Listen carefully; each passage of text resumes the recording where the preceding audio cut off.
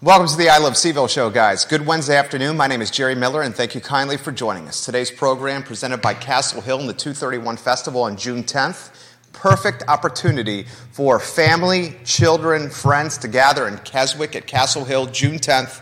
Cider, beer, and wine tastings, food trucks, live music, and crafts and arts and crafts for kids. June 10th, Castle Hill, 231 Festival. Today's show is loaded, and it's loaded for a couple of reasons. Monday, we were off for Memorial Day, so the news started stockpiling because we missed a couple of shows. Today's program, you got daily progress going from a daily newspaper to 3 days a week, Tuesday, Thursday, Saturday. You got Amy Lawfer and Kellen Squire literally have said, forget the respect we have shown each other throughout this entire race. It's time to sling mud, and it's time to attack people's character, and it's time for low blows. Lawfer sends out a mailer about Kellen Squire and whether he is pro-choice or pro-life. And it is undoubtedly going viral right now. We'll talk about it on today's show. We'll also give you some nitty-gritty about Wendell Wood. Wendell Wood, ladies and gentlemen, may be the most astute businessman in Central Virginia, and I'm only slightly exaggerating there. Wendell Wood sells a huge plot of land to Albemarle because the county and its leadership are nervous that St. Louis may steal Rivanna Station and the spies and military business that we have in Central Virginia. So this report comes to the Board of Supervisors of the economic impact from the Weldon Cooper Center of the defense sector in Central Virginia. Nitty gritty, $1.2 billion impact for the defense sector in Central Virginia. Also part of the report, the person delivering the report says in passing, St. Louis has got 100 free acres for Rivanna Station, and they're actively trying to get the defense sector to go there. What does Albemarle County do? They give Wendell Wood $58 million immediately. We'll talk about that on today's program. Wendell paid $5 million for this land. And listen to this. The $5 million he paid in 1991, good reporting from Hall Spencer of the Daily Progress on this. Halls, you're doing a hell of a job. The $5 million that he paid in 1991 for a 904-acre farm, Judah. You ready for this? Wendell Wood, United Land Company, the largest landowner in Albemarle County, the largest landowner in Central Virginia. Wendell Wood, his house right next to Carter's Mountain. When you look at Carter's Mountain and you see those antennas that are flashing to keep planes from crashing into them, look at the mountain right next to Carter's and you see Wendell and his house. On clear days, you can see it. I've been up there. It's gorgeous. 1991, $5 million for 904 acres. So, Judah, this was 32 years ago. Wendell buys a 904-acre farm for $5 million. Last week, Wendell and the supervisors agree in principle for Albemarle County to pay Wendell $58 million to acquire 462 of the acres. So, Judah, you ready for this? 32 years ago, Wendell Wood paid $5 million for 901 acres in northern Albemarle.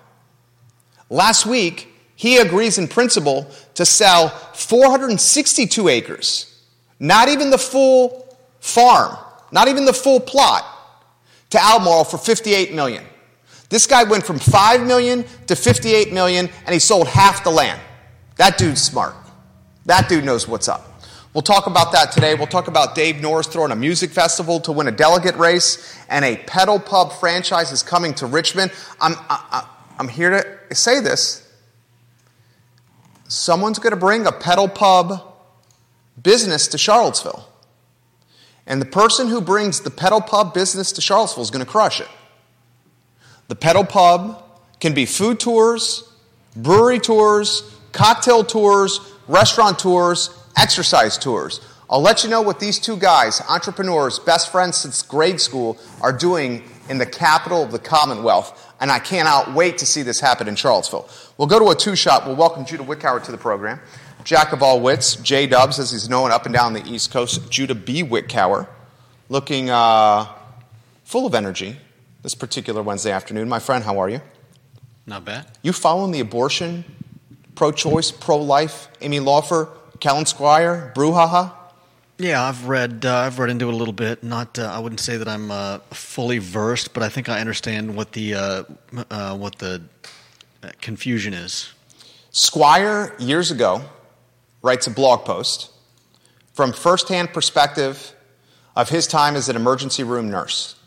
That perspective is on abortion, pro-choice, pro-life. Yeah. Squire, in this post, makes reference to being against abortion. Mm-hmm. Laufer takes this post, blurs out most of it, takes a screenshot of the post Squire did years ago, screenshots it, puts it on a mailer that she pays for, sends that mailer to a lot of Central Virginia households. Central Virginia households get this mailer, and they see a paragraph about Squire talking about abortion, and it has no context. All the other stuff is blurred out. Yeah. Laufer's getting serious heat. She plays this game. Basically, this is what Amy Laufer's doing. When she sent out that mailer, she knew that A, that was mudslinging. She knew that B, that was playing below the belt. And C, she knew that this was the first tactic in this race that was nasty. It's a nasty tactic. And she probably also knew what he really meant. So she may have been taking his words out of context. There's not a doubt in my mind that Amy Laufer knew what he meant. There's not a doubt in my mind. But Laufer played the scales of justice game. The crap that I get for this direct mail piece is going to be tangible and palpable. But the average voter is not that sophisticated, and they trust what they read in the mail, especially come voting season. So her scales of justice game, she did the ROI. What's the return on investment on this? And in her mind, her camp's mind, the ROI was there to make this move. Mm-hmm. I want to unpack this. First off, was Kellen Squire moronic and not deleting this blog post? When you're running for a statewide seat, like they're doing, should you not vet everything that you posted online? Because anything you say or you do, especially if it lives on the internet, is fair game and can be used against you. Is that fair, or you say not fair? I say both. It is fair, but then he might have to be answering questions about whether he was trying to hide something that he had done, because as a lot of us probably know, very little is forever lost from the internet if you delete it. So he may have deleted a blog post, but if Laufer really, really wanted to dig, she probably could have gone on the Wayback Machine and found that post anyways, if she already knew about it. Laufer literally is saying you can't trust Kellen Squire. She's telling the media you cannot trust this guy because of his pro-life comments. Yeah. This race in the House of Delegates, the 55th district, is an important one because abortion is an important topic. Who do you think is going to win? Are voters going to say Laufer, what she did was a low blow, and we're going to vote for Squire? Are voters truly unsophisticated enough that they're just going to take this mailer at first read and take it as the spoken word of God?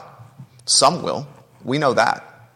This is going viral on social media right now in a nasty race. And the intriguing aspect, these are both Democrats. Is this the only topic that they're arguing about? I mean, reproductive rights. This was the primary topic. I mean, yeah, I get that it's important, but I just wondered if either of them had anything important to say other than abortion good, abortion bad. Both of these candidates have run for multiple offices in the past. Squire was a 2017 Democratic candidate for District 58 of the Virginia House of Delegates. Amy's run for city council where she lost to Heather Hill and Nakia Walker. Amy at one time was a school board member. She moved into this district to run for this race. Legitimately moved into the district to run for the race. If you're Squire and if I'm on Kellen Squire's team, I would utilize this tactic against Amy Laufer by taking the absolute high road. And if you notice today, Squire released a blog post on Medium talking about this. So what his strategy and his team are trying to do, they're trying to allow this nastiness from Laufer to make him into a sympathetic, sentimental candidate that we can empathize with. How sentimental? If they do this the right way, they can leverage Laufer's mudslinging to make Squire, from an optics standpoint, feel like he's being attacked. He's being bullied. Yeah. He's in the playground, and the bully comes on the playground and tries to bully Kellen and attack him and hit him and rough him up. That's literally what Laufer's doing.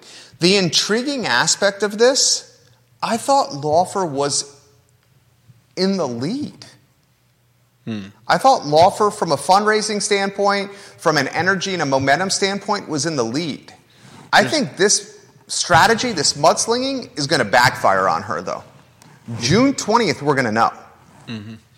It's like the guy that turns his head riding the bike to flip off the guy that he's passing, and he doesn't see the metal pole coming up because he's too busy, getting one over on the other guy. No, these they are not running against Brown and Norris, Bill McChesney. That's a different race. Kellen Squire, Amy Laufer running in a different race than the Bellamy Brown, Dave Norris, Katrina Carlson dogfight. And we'll talk about that on today's program. If you could, put the lower thirds on screen so folks know what we're talking about. The wider message of his first blog post, Sarah Hill Buchensky, was he wanted to take the pro-life away from the Republicans. Right. You want to add some background to that? That's what she's asking. I don't understand the full background of it, but it sounded to me from what I read like he was saying that he felt the right's use of pro-life was disingenuous, and he wanted the left to take the term over because in his mind, he's a nurse, he believes that that denying access to abortion is not pro-life because aside from the main argument that you're killing a fetus, there are the arguments that sometimes there are women's lives in danger, sometimes there are with a dangerous pregnancy. Sometimes there are medical problems that require an abortion, and to just outright say no woman can have an abortion is not pro-life because you're not taking every life into consideration. Yeah, that's a good explanation. And ultimately, I think most of us can agree that the mother's life is more important than an unborn child's life. 1,000%. Does anyone disagree with that? I don't know, but I 1,000% agree with you. Yeah. Yeah. Yeah, like I said, I think most of us can agree that. And so I don't really have a problem with what he's saying and trying to take over this term. Go ahead. I had a problem that Kellen didn't. Go ahead. I'm sorry I interrupted you. But obviously it backfired on him.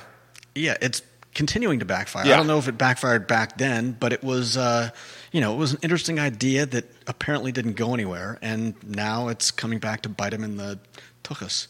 Right.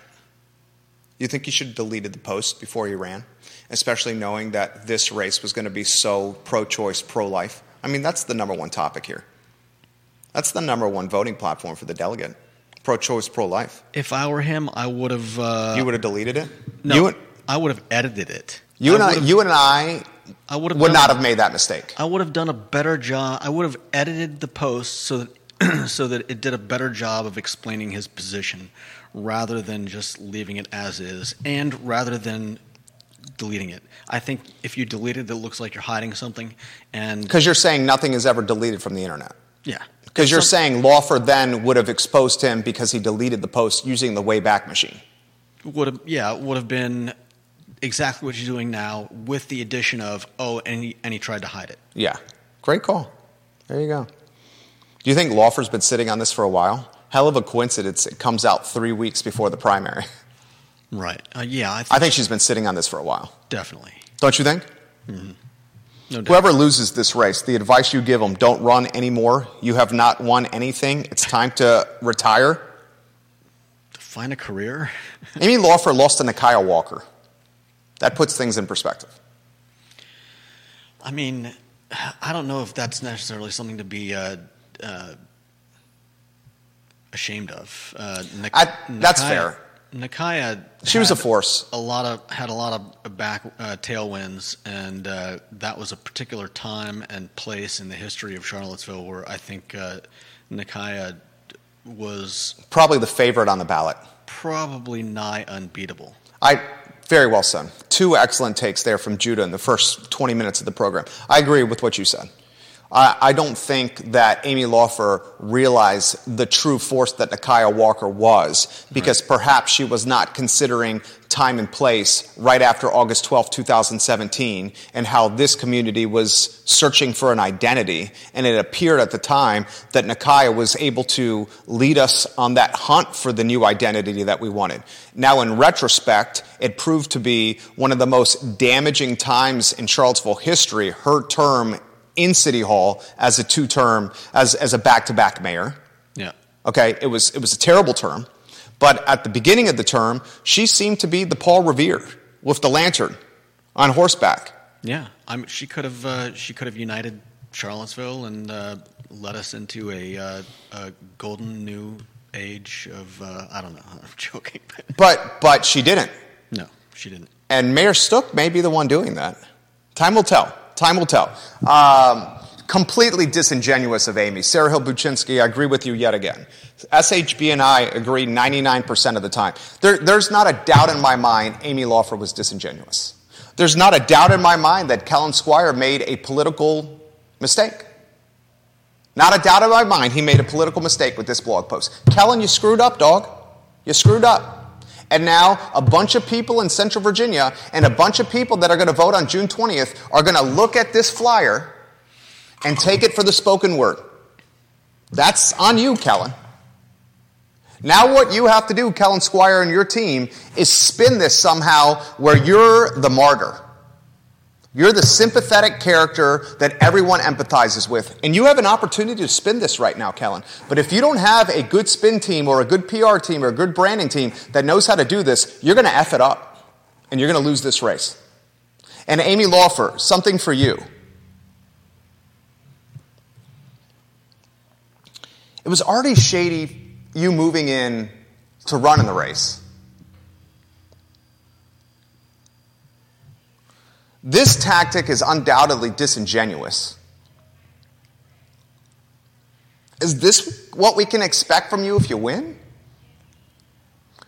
Because this doesn't seem like the type of representation I want. Politics as usual. Maybe, do I just chalk it up to that? I mean, 3 weeks before a race, two adults are acting like children. Literally. Literally.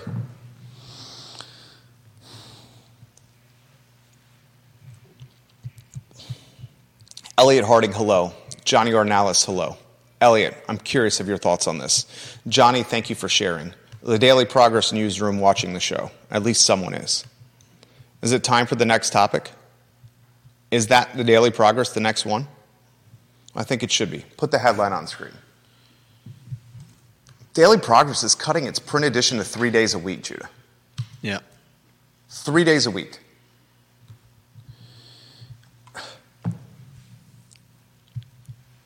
Is the Daily Progress about to disappear?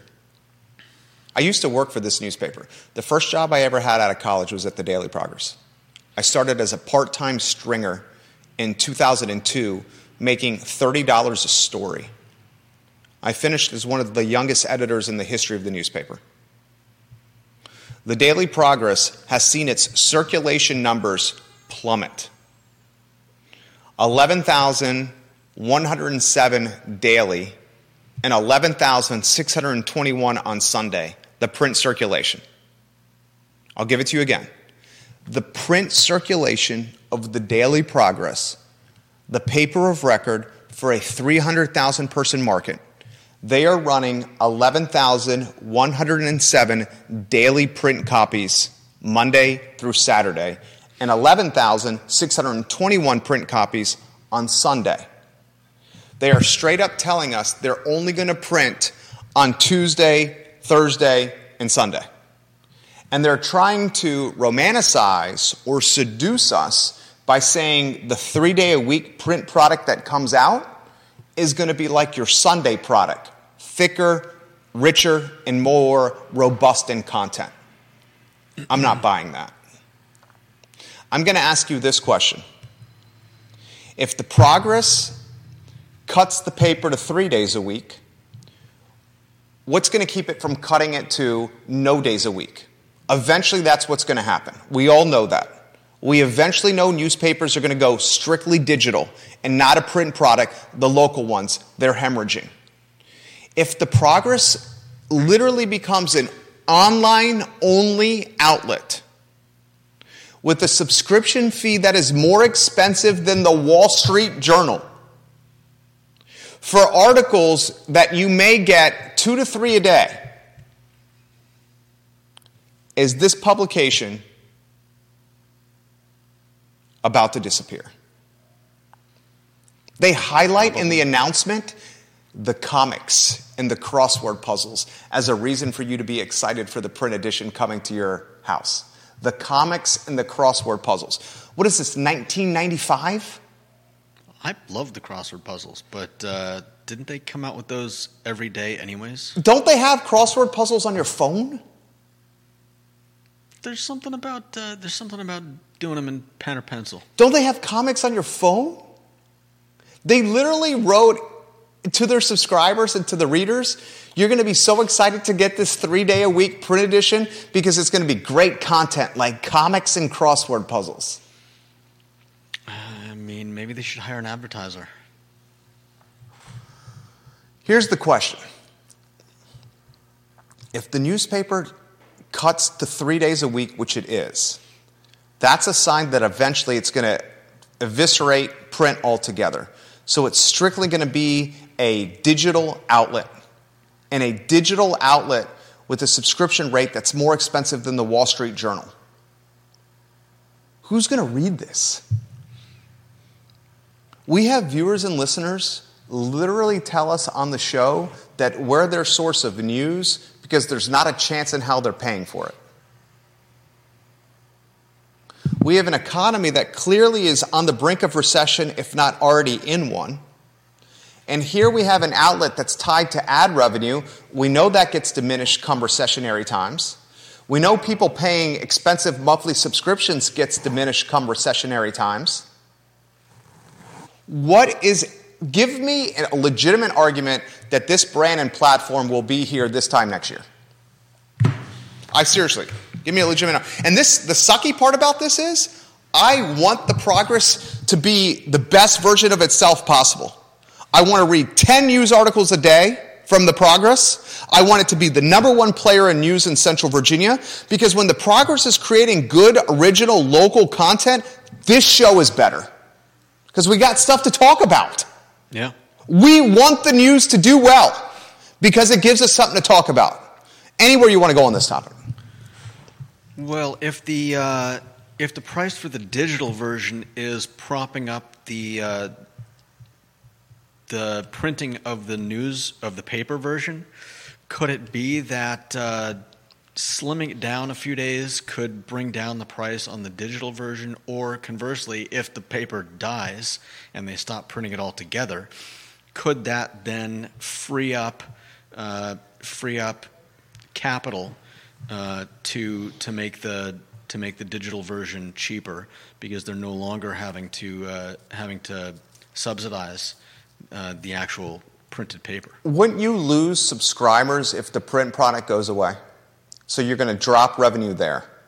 Probably. They're basically playing the scales of justice game again. We'll get to comments here in a matter of moments, guys. John Blair, I'm going to your comment first. This is what Lee Enterprises corporate is doing. And it's not just the Daily Progress that they're cutting here. Lee Enterprises is cutting the print circulation of 6 local newspapers in Virginia. Cardinal News, the website is cardinalnews.org. I read this website daily. They have a fantastic analysis on this by Matt Busey. And he says 6 local newspapers in Virginia, including 3 in Southwest and Southside, will reduce their print publication frequency to just 3 days a week. Lee Enterprises is doing this to the Bristol Herald Courier, the Daily Progress, the Culpeper Star Exponent, the Danville Register and Bee, and the Martinsville Bulletin. They're also doing it to the Waynesboro News Virginian. They're doing it to the small towns that have no other news sources. They're eviscerating local news in the local communities that need it the most. Lee Enterprises is the damn devil when it comes to news. Lee Enterprises is like the Osama bin Laden of news. Wow. I mean, isn't that business, though? I mean, we talk a lot about... But is it business if you take your content next to nothing and your readers and your subscribers and your payers decide they want nothing to do with you? I mean, Isn't the whole point of reading the news? They might argue that less and less people are paying for the product. They might argue that these are places where very little of note happens on a regular basis, and you don't need a newspaper to know when something big happens. And they might say that, look, we have to make money. I think John Blair is 100% right with this comment that he was just said. I literally was going to say this, John, but you beat me to it, so you get the props and the credit for this. I literally think that's what's going to happen, John. I'm going to get to use it in a matter of a moment, John. Bill McChesney says the cost of an obituary in the Daily Progress is astronomical, and sometimes they don't even run them. And Bill, you're exactly right. They are doing away with the delivery drivers, and the Progress 3 days a week is going to be delivered to homes through the United States Postal Service. Utilizing the United States Postal Service to deliver anything is not a good idea. If the United States Postal Service is now delivering your Daily Progress to your house, and it's a Tuesday, Thursday, Sunday newspaper, expect to get your Tuesday edition on Thursday, your Thursday edition on Saturday, and your Sunday edition on Tuesday. You're certainly not going to get it in the morning to read with your cup of coffee over breakfast. Would you agree with that? Well, yeah, your postman isn't going to show up at 6 a.m. for you to get it over breakfast like your neighborhood boy on a bicycle. Right.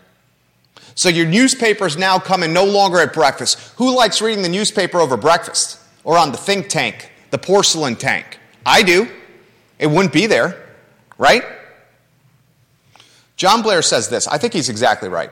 JM, my guess is that the Daily Progress and the other Lee Enterprises papers will combine into the Richmond Times-Dispatch. There will be a Charlottesville bureau of 1 or 2 reporters. The Richmond Times-Dispatch will turn into a statewide paper with bureaus throughout the state. The old former papers in CVille, Danville, Bristol, etc. There won't be a Daily Progress in 3 years. It will be the RTD with a couple of CVille stories per week from the Charlottesville bureau. I 1,000% think that's what's going to happen.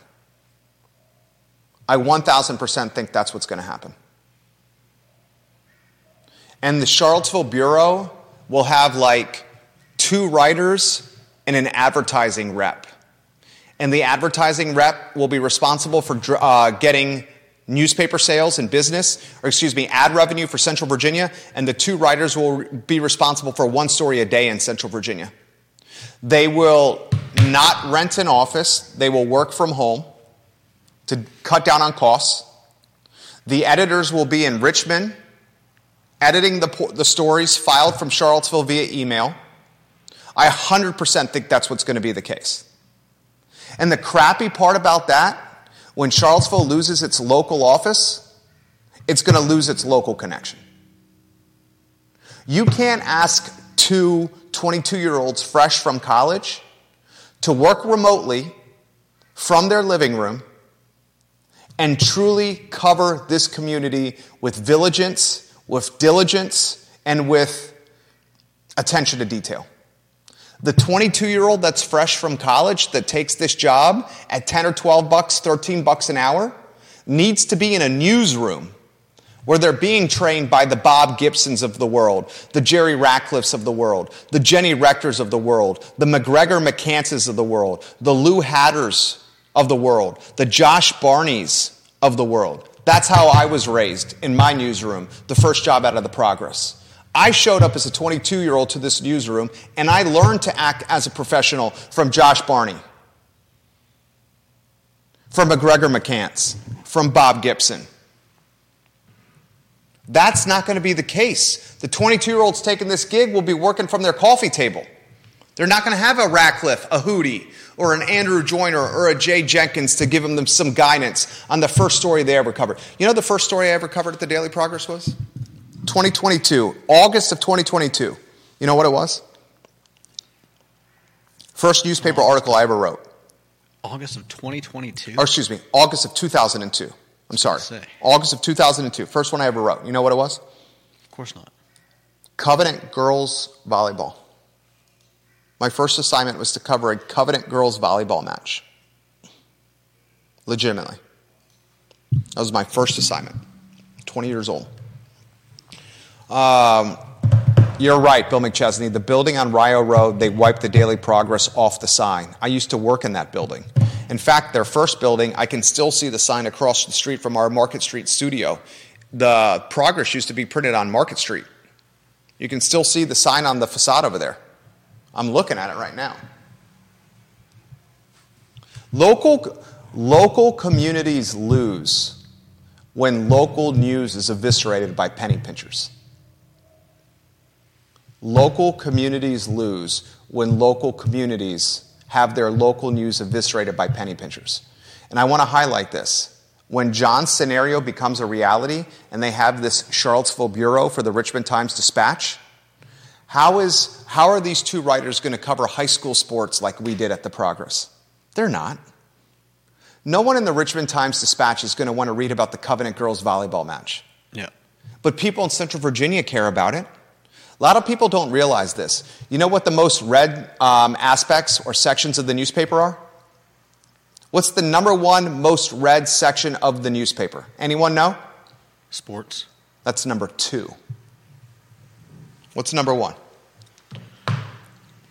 What can you get at a newspaper that you can't find anywhere else? Events. Nope, you can find events everywhere else. You can find sports coverage online. High school sports is going to be hard to find, but Bart Isley and Scrimmage Play do a great job. Obituaries. Obituaries, the number 1 section of the newspaper, because you can't really find obituaries elsewhere. That's the number 1 most read aspect of the newspaper is obituaries, especially local ones. Sports is second. Why are sports second? Why are sports second? Why is sports the second most read section in the newspaper? I don't know. High school sports. Who else covers high school sports in local communities besides the local sports department? We're lucky that Bart Isley and Scrimmage Play do. But a lot of people don't realize obituaries and sports are the top 2 sections. It ain't lifestyles. It's not the crossword. It's not the comics. And it's rarely A1. It's rarely A1. It's not lifestyle, not music. Bob Yarborough's a newspaper man. He offers some perspective. He's the king of Redfields. He says, years and years ago when corporations began gobbling up community newspapers, this was what was prophesied. When these papers are not locally owned, there's no incentive to be the voice of the community. It's so damn sad. I concur.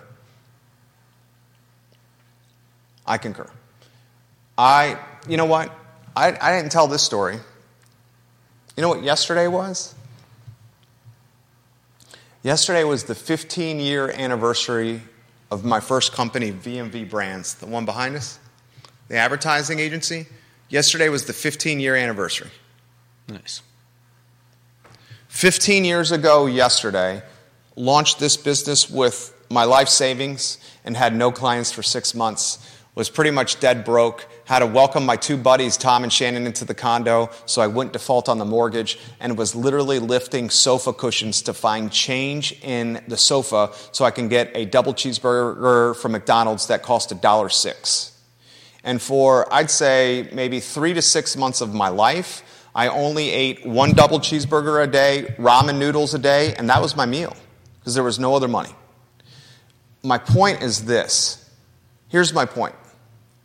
While for the last 15 years I've been self-employed and an entrepreneur, what I am at heart is a newsman, is a news guy. Mm-hmm. This business, the I Love CVille Network, what is it predicated on? News. News guy at heart. Kevin Higgins in Greenwood says this, Jerry Miller, those delivery time frames you just expressed are overly optimistic. What a terrible idea to use the United States Post Service to deliver timely news. Now everyone will cancel. Lee Enterprises reminds me of Blockbuster without any idea of how to pivot. Kevin Higgins, your best comment in a long time. Kevin Higgins, that was damn good. Direct message Kevin Higgins, if you could, after the show, and let's send him a sticker on us. Kevin, Judah's going to send you a DM from my account. You just earned an I Love CVille sticker on us. Jerry, he says, those delivery time frames you just expressed are overly optimistic. He's right. What a terrible idea to use the United States Post Service to deliver timely news.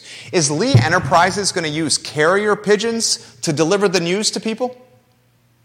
Is Lee Enterprises going to use Western Union to send the newspaper to people? Is Lee Enterprises going to utilize the telephone to send news to people?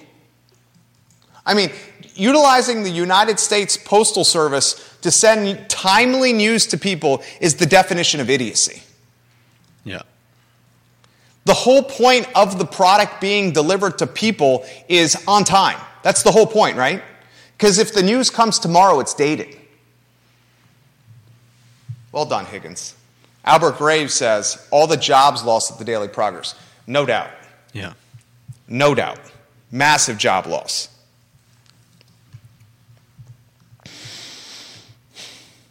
And that stinks, man. That stinks. Oh, John, good comment. Kevin Higgins, good comment. Let's go to the next topic. I think we were the first to talk about this on the show. Albemarle County paid $58 million. I'm going to set the stage here. Let me just set the stage here. All right, and I'm going to do this in very simplistic terms. This is what happened. Charlottesville Chamber of Commerce, Albemarle County government, Charlottesville government, commission a study, $20,000 to $25,000 study. And that study was from the Weldon Cooper Center, UVA.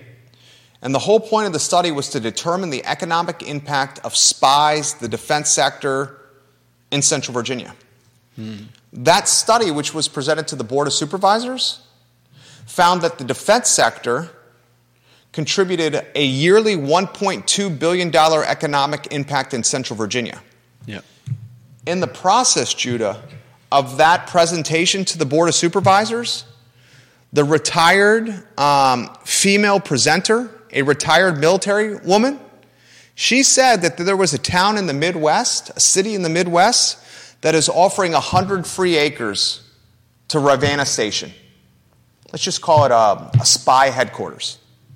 And they said, spy headquarters, Ravenna Station, north of town, here's 100 free acres. Leave Albemarle in Charlottesville.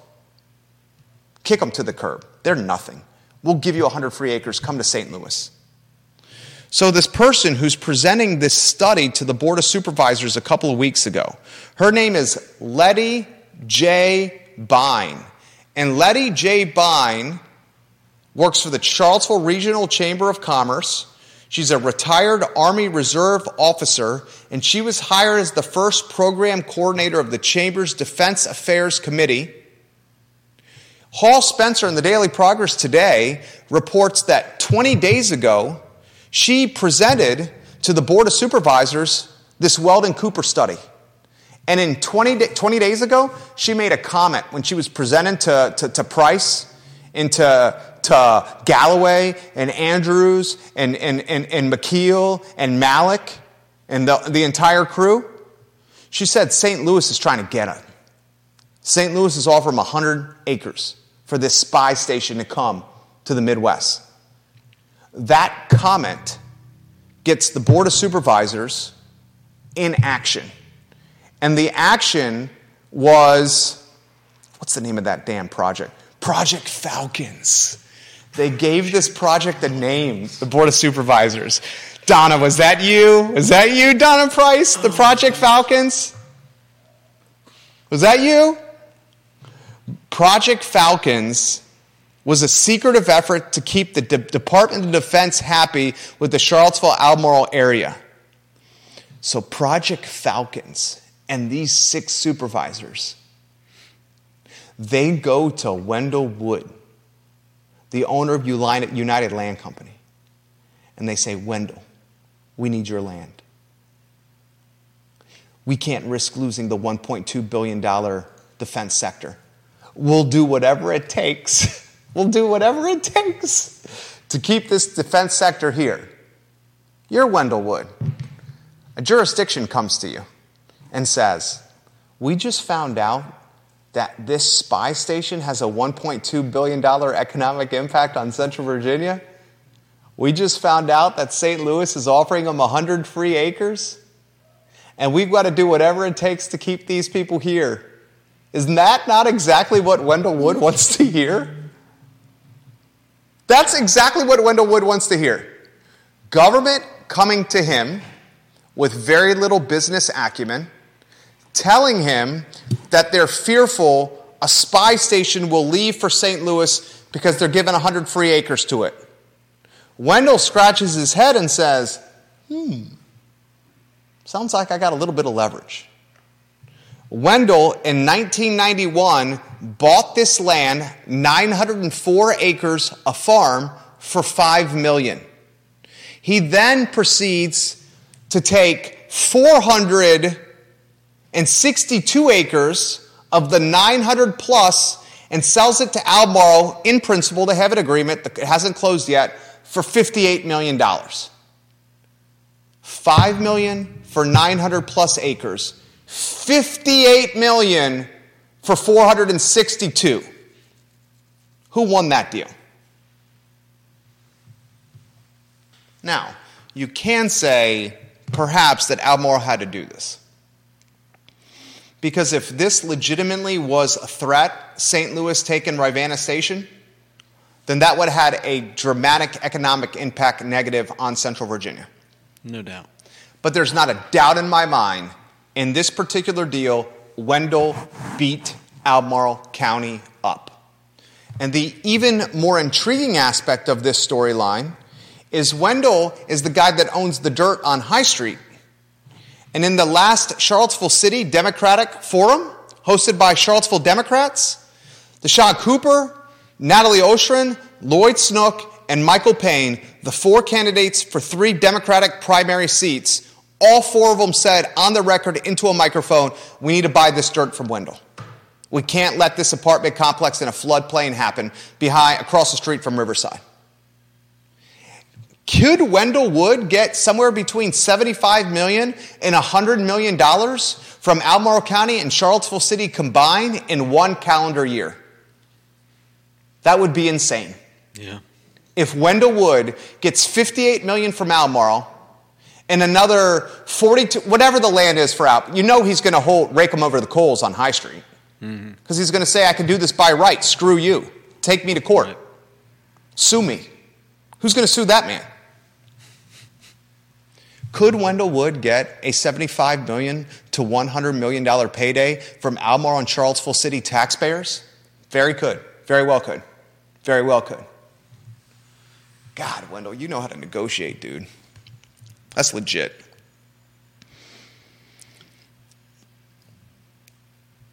Yeah, the St. Louis situation is legit. Bill McChesney, the mayor of McIntyre, the person who did the presentation to the Board of Supervisors, said St. Louis is hunting them closely.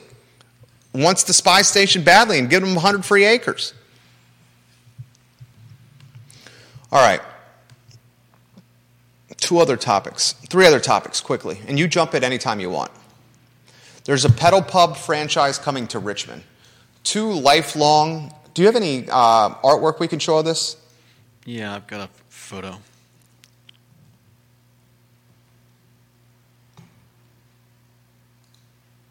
You gonna put it on screen? Yep. Here we go. The Pedal Pub. Pedal pub coming to Richmond. Guys, someone do this to Charlottesville. The first person who brings a pedal pub to Charlottesville is going to crush it. Just do a brewery tour pedal pub. This is what the pedal pub franchise is doing in Richmond. They're not only doing this for booze, they're doing this for cider, cocktails, wine, restaurant, and exercise. Someone open a pedal pub franchise in Charlottesville and just have the pedal pub go to the breweries, one go to the restaurants, and another pedal pub go for either tours or exercise. This would crush it in this town. I'm telling you, this would crush it in this town. It'd be a little rough pedaling that around some of these streets, don't It's you assisted. think? It's motorized. I'm not talking about tough to pedal. I'm talking about the drivers around here. What do you mean? Oh, you're saying the drivers around here would... I'm saying, would you be a little bit worried riding around on the Charlottesville streets and something like that? No. Okay. Why would I be worried about that? Have you heard people talk about what it's like riding bikes in Charlottesville? I'm not saying it wouldn't work. I'm just... you would do it. Saying their concerns. You would ride it. We would enjoy it. My wife would love it. You put the picture back on screen. They got a tap on that thing. What is it? Oh. Are you sure about that? Yeah. There's a tap on there. Okay. It's dope. That would crush. 3 pedal pubs, Thursday, Friday, Saturday, and Sunday, would be rented all day. They would be rented all day. I mean, heck, Andre Xavier and John Craig could roll this out as a division of hop-on tours. They already got the infrastructure in place, Andre Xavier and John Craig, to do this. They got the back-end infrastructure for managing the various routes on their hop-on tour buses. They could just utilize the infrastructure and roll in a pedal pub transportation offering as well. All right, 2 more topics. Dave Norris is hosting a music festival to win a delegate race. I thought this was pretty creative. The LeBron James of politics, our friend Dave Norris, I thought this was pretty creative, dude. Look at this lineup, Judah. Are you ready for this? Yeah. So first, let me give you the nitty-gritty. It's called the Primary Voice Music Festival. It's at the Jefferson Theater on June 10th. It's promoting the Virginia Democratic primary, but it's hosted by Dave Norris and Shelby Edwards. The house band is Kendall Street Company. Kendall Street Company is awesome.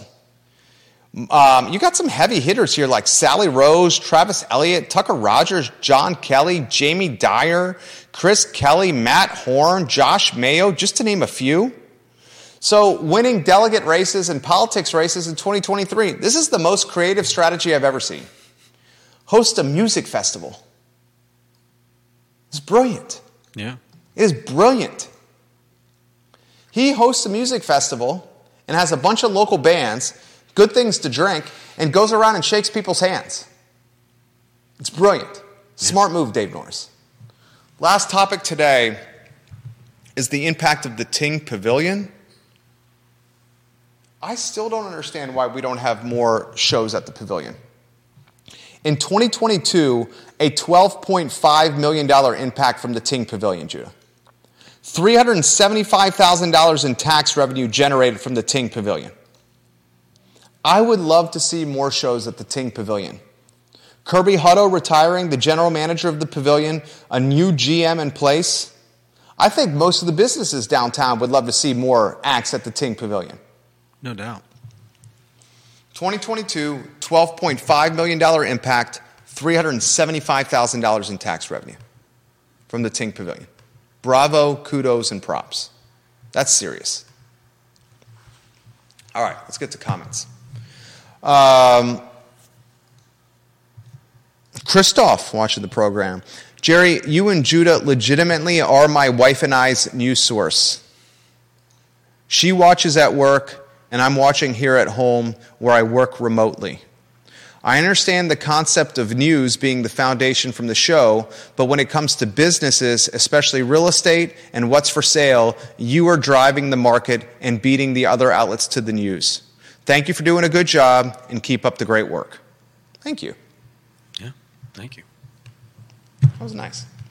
Vanessa Parkhill, hello. Welcome to the show in Earlysville.